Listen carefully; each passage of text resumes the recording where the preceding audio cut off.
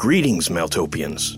Are you looking to delve deeper into the world of Meltopia? Then check out our Patreon, where you can find written mythos pieces, world maps, found footage, art, Patreon-exclusive shows, and more. Just go to patreon.com/Meltopia and join one of our tiers for access to great new content.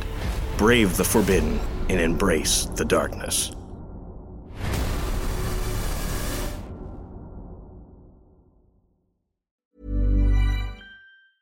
I'm Sandra, and I'm just the professional your small business was looking for. But you didn't hire me because you didn't use LinkedIn Jobs. LinkedIn has professionals you can't find anywhere else, including those who aren't actively looking for a new job, but might be open to the perfect role, like me.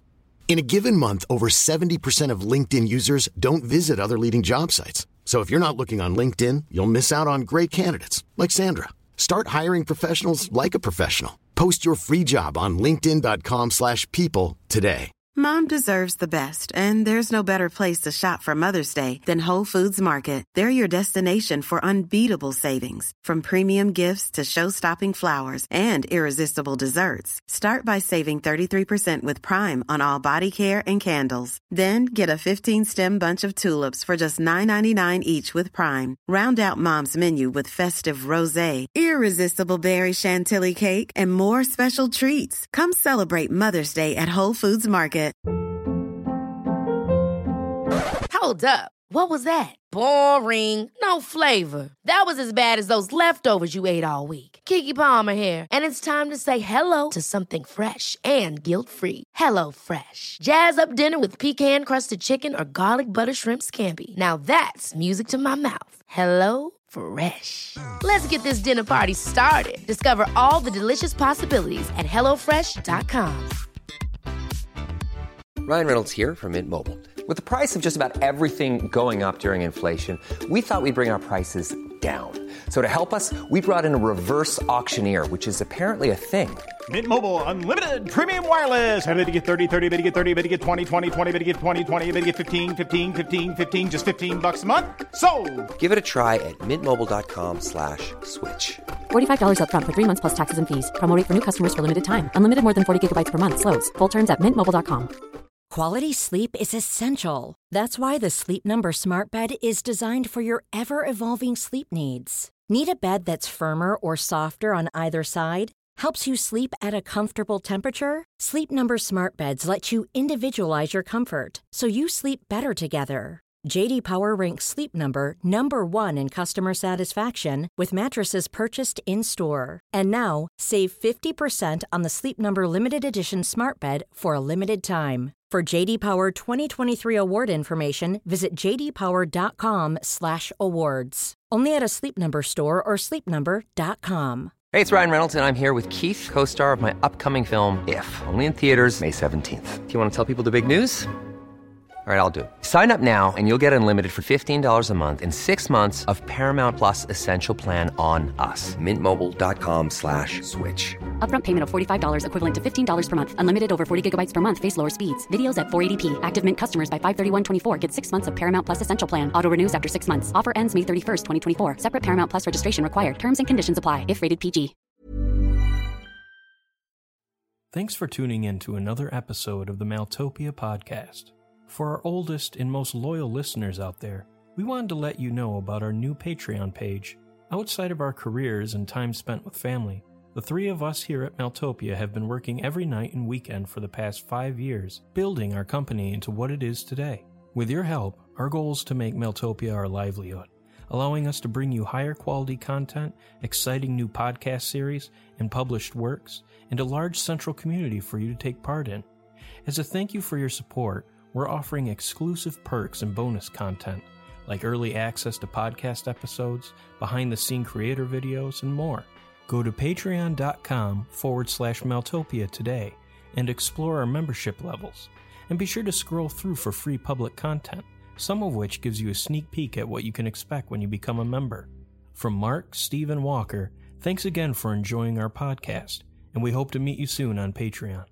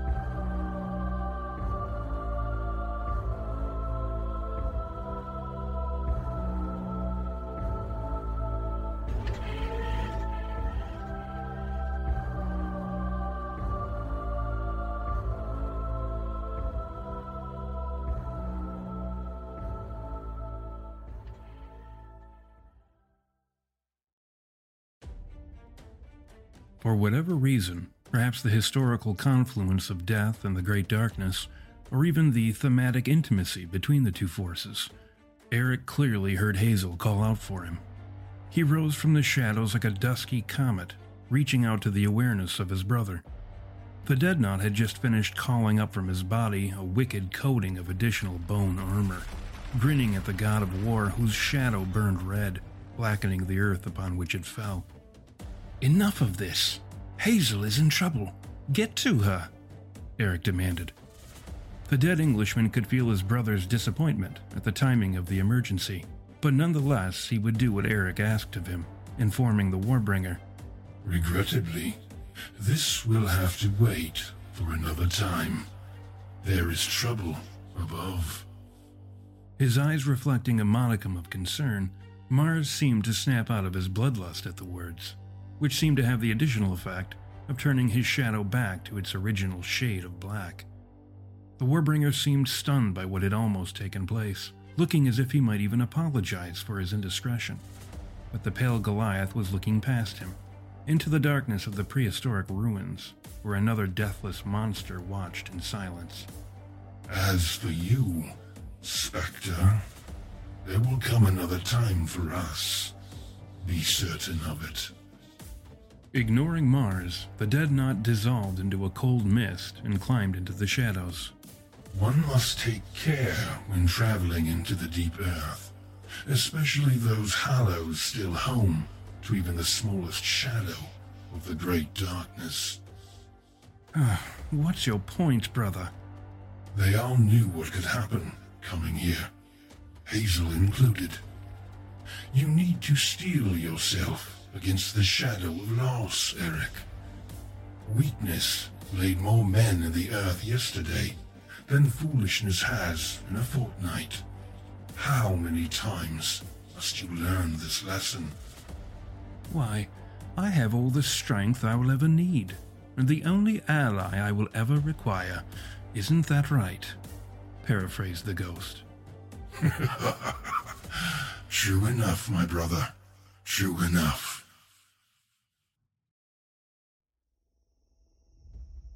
Begrudging the mission no concern, the Dreadnought swept aside the prehistoric limestone and intervening portions of the building as they rose between himself and the regressor, leaving nothing but thunder and dust in his wake. The final partition came apart like ash beneath his fist, but the act paled in comparison to the destruction, negation, taking place on the other side of the wall. The room was being devoured by an unseen force, or anti-force, as physics itself seemed to yield and break before the yawning vacancy. It was only through the lingering dimension of death that allowed the pale titan to glimpse the source of the nullifying fury. He was unsurprised by what he spied. After all, Lynn was as likely as any of them to host such oblivion. Eric's voice was small in the shrinking reality, the nothingness gnawing away at even the whispers of a ghost. "Hazel's in there, brother. Please, go after her," Eric pleaded.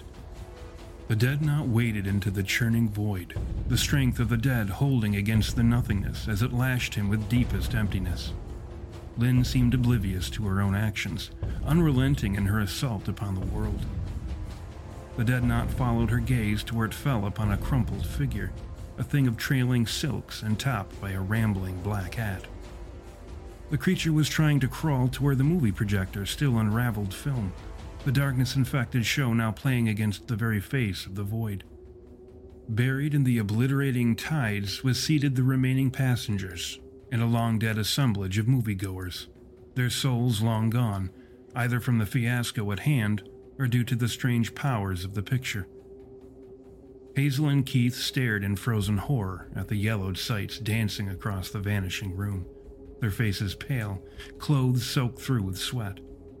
The Dreadnought reached down and plucked the hatted figure from where he squirmed. "Are you what all this is for?"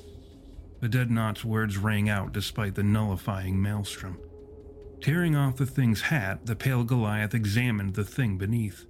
As it turned out, the creature's clothing, even the wide-brimmed hat, were not merely articles adorning its person, but rather they were part of what now appeared a creature made from woven sheaths of black silken skin. As the giant unfurled the living satins, the thing's various organs plopped down upon the dimming floor, revealed and set free with every unspun layer. Finally, there was nothing left of the being, save for a length of bloody, billowing skin, an oversized hat, and a pair of chitinous organs, objects that might, under a certain light, have passed for polished black shoes.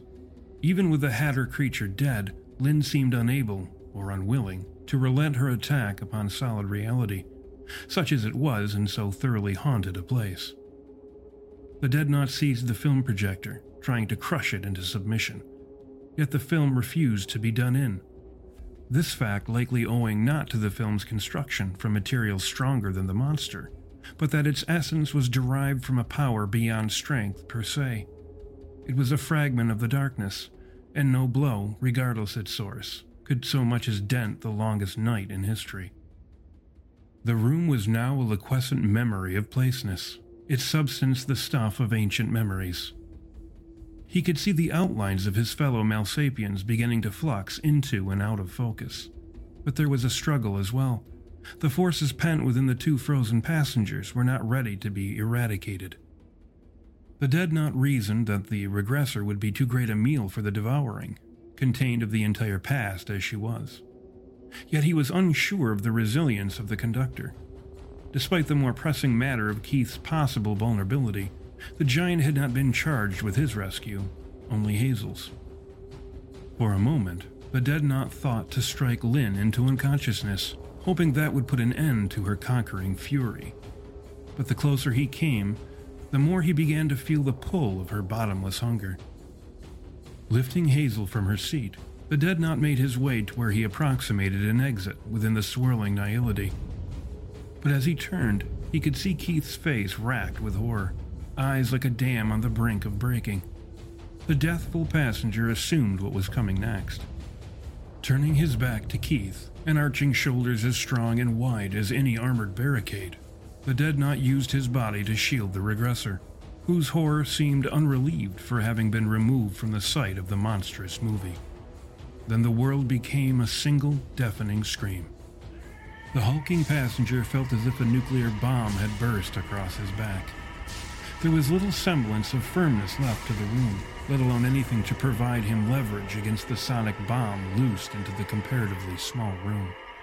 The Deadnought was sent crashing through the building, still clutching the limp form of the regressor, still trying to shield her from harm. Unfurling himself from Hazel, he rose from the smoking crater he'd made of the stone wall into which they'd been blasted. The scream was rising in intensity, and yet seemed somehow contained to the innards of the building, an implausible radius given the strength of Keith's caterwaul.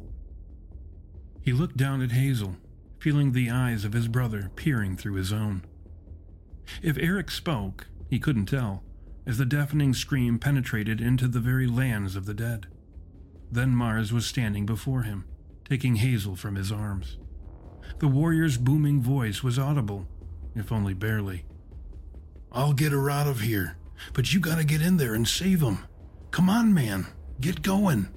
The Deadnought gave out a groan no one heard, forced yet again to risk the storm on someone else's account. Now it was for the love-struck Warbringer. The giant was surprised Mars had called for the saving of both passengers, rather than just Lynn. Regardless, he was off again, leaping from the recently created cave and plowing back through the building.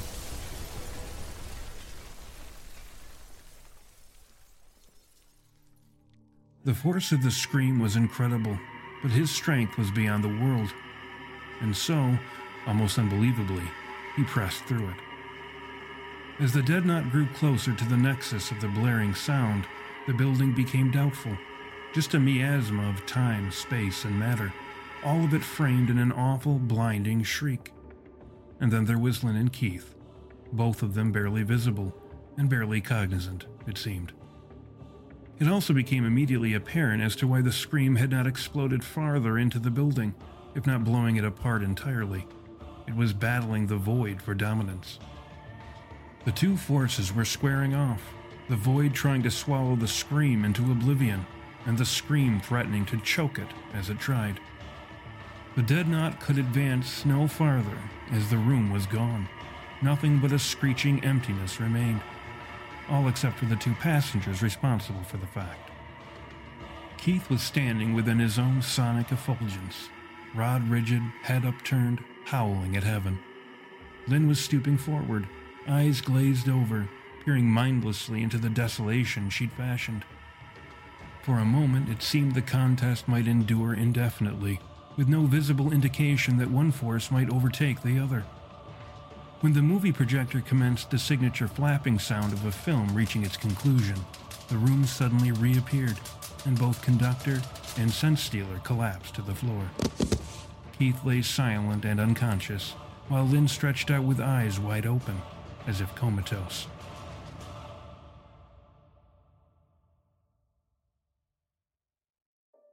Once outside Merger's ditch, Mars and the Deadnought gently placed their fallen fellows upon a slightly raised bed of grass.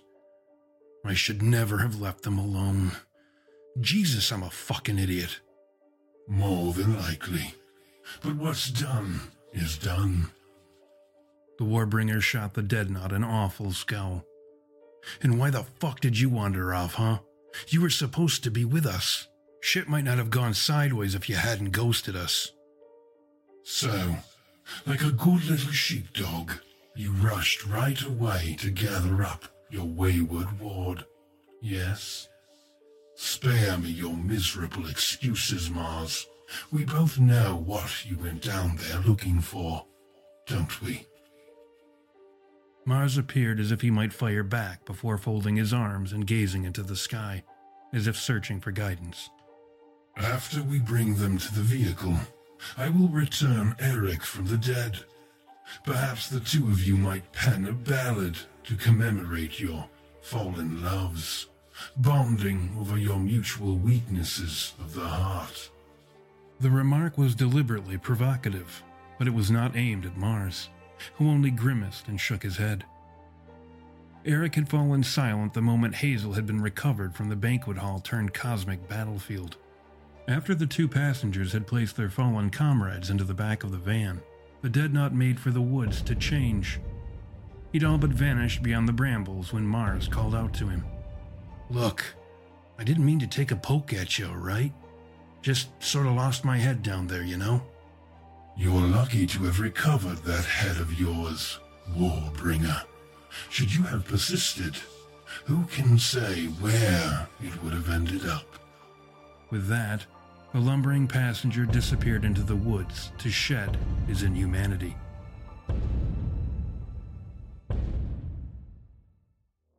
The garden city of Rotha exercised a terrible grip upon its secreted wonders, each rarefied glory the product of a singular machine, and its every miracle designed for the progression of a withering agenda. One such wonder was the Progenon, the place for realizing infinite potential and birthplace of the Melengians' greatest earthly children, the Hanuma. It was but a single monolith within a countless iteration of such devices, but it was likely the last of its kind. The first Progenon's design was finalized when the stars were but youthful lamps, barely alleviating an infinite darkness, its purpose remaining the same since its inception. Castilian, the greatest of the Hanuma, stood beneath the shadow of the mighty monument, staring out at his assembled legions. His pride still smarting, the great underlord knew only the death of the fallen king would ease his pain, if not extinguish it altogether. He would watch every bit of the monarch's smoking remains pass into the clutches of the final process. The shadows that served as the city's sky grew dark, the agenda of the gathered monsters reflected in the surrounding environment. Parting the unusual gloom were the war machines of the perfected race, psychic constructs formed from a particular quality and class of mentalism. There were even psycho-incarnate monstrosities, living creatures born entirely from the race's collective mental power, each one created with a specific set of attributes, and every attribute a killing thing. And then there were the lines of the lid-eyed Hanuma themselves, titans dressed in Etherian armor, colossal fortifications born from metals cohered and enhanced through purest will. Castilian strolled through the ranks of his army, inspecting the forces that would soon crush the Lost Kingdom, his mind conjuring images of the coming devastation. He imagined how the last king's neck might feel in his hands, or in the merciless grip of his mind, when a familiar telepathic summons brought him out of his reverie. Dismissing the gathered legions to their other duties, the fearsome Underlord withdrew to the shadow-strung hollows at the edge of the city. Focusing his attention inward, the world faded to black as the Hanuma conjured an image of a modest, windowless, wooden room into his mind, where he sat in a large high-backed chair. Once settled into his psychic construct, he affected a human appearance and materialized a door opposite himself, and allowed it to swing open. A tall man stepped inside. He was possessed with unassuming features, all save his eyes, which were like coal, hard and black, ready to catch fire. I see you've put on your disguise again. Why even bother? Especially for me. You should know better by now, said the man in a very calm, even tone. Castilian was on his guard. He had to be. This was perhaps the craftiest of all the machine's children, the Mindwalker. Let's just assume it a necessary deception, shall we? Now, what have you to tell me? A number of things, actually. But before we get on with that, let me ask you a question, might I? If you must. Why are you killing off all the Oversapiens? I mean the real reason, not the bullshit you feed the rest of the rubes. Castilian warned Spider Black that the creature was too shrewd to be properly managed. You were told not to pry, Malsapien. Our business is our own, and you were warned the consequences of meddling. Merely keep watch over your kind, not pry into matters that do not concern you. On another and deeper stratum of mind, the two were pacing around one another, seeking out weakness wherever it could be found. Well, that's just it, isn't it? Something tells me, it does concern me, and I don't like being played for a fool. While Castilian was a psychic tank in almost all respects, the Malsapien was akin to a magician, the mind his personal stage for the conjuring of miracles. The Hanuma could feel him slithering about, an eel prowling the psychic ether. I'm curious to know what makes you think so. Castilian knew the Mindwalker's suspicions were likely born of a forbidden fruit he'd tasted, somewhere along the way. Having asked the question, he'd hoped the answer might emerge into the man's mind long enough for him to seize it. Leaping at the Malsapien's thoughts where they seemed to coil about something, concealing it, Castilian thought the matter about to be settled. But no more had he believed the secret within his psychic grip. It slipped away like shadows under the moon, a trick of light played by a master illusionist. The Malsapien grinned at the Hanuma, no doubt acknowledging the failed effort. It was, nothing but a hunch, I guess. But anyway, you're right. Best we get on with the business at hand. Castilian nodded at the sentiment, but wondered at the man's sudden change in course. Well, anyway, the passengers are back, and they're not all upright, if you get my meaning.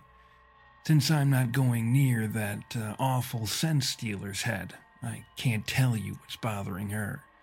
The conductor's definitely in a bad way, and from what I can tell, for as long as I could stand that awful racket in his head, he should be back up pretty soon. The regressor seems to be having all kinds of problems, though. After you had me wipe her memory back in the airplane hangar, there's been all kinds of things kicking around inside her skull. But since she's been back, I'm seeing some major cracks, which I assume was the plan all along, right? You can assume anything you like. Is that all? The man was playing the same game as the Underlord, asking questions only to seize the answers from where they surfaced from hidden psychic places. The Hanyama shielded his mind behind 1,000 locked doors, but he suspected the Mindwalker might have as many keys. At least. Yeah, I suppose it is. Castilian detected it again. Whatever the man was hiding, it was only barely submerged. The Melsapien was almost holding it out, waiting for Castilian to charge. But rather than have it snatched away at the last moment, he decided he would rather be ignorant of the thing than made a fool of, and so let the secret dangle. Then we are done. The man vanished from the Hanyama's mind, smiling like a fox with the keys to the henhouse.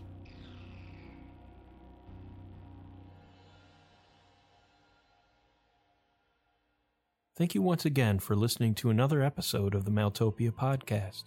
To help us grow and spread the word, we'd love nothing more than for you to like, comment, rate, and review us on iTunes or your favorite podcast platform. You can also connect with us on Facebook, follow us on Instagram, and tweet us on Twitter for the latest original artwork and important updates. And for even more about our ever-growing literary world, head to Maeltopia.com to read our dark fiction and gain access to giveaways and discounts with our newsletter. Mom deserves the best, and there's no better place to shop for Mother's Day than Whole Foods Market. They're your destination for unbeatable savings, from premium gifts to show-stopping flowers and irresistible desserts. Start by saving 33% with Prime on all body care and candles. Then get a 15-stem bunch of tulips for just $9.99 each with Prime. Round out Mom's menu with festive rosé, irresistible berry chantilly cake, and more special treats. Come celebrate Mother's Day at Whole Foods Market. Ever catch yourself eating the same flavorless dinner 3 days in a row? Dreaming of something better? Well, HelloFresh is your guilt-free dream come true, baby. It's me, Keke Palmer.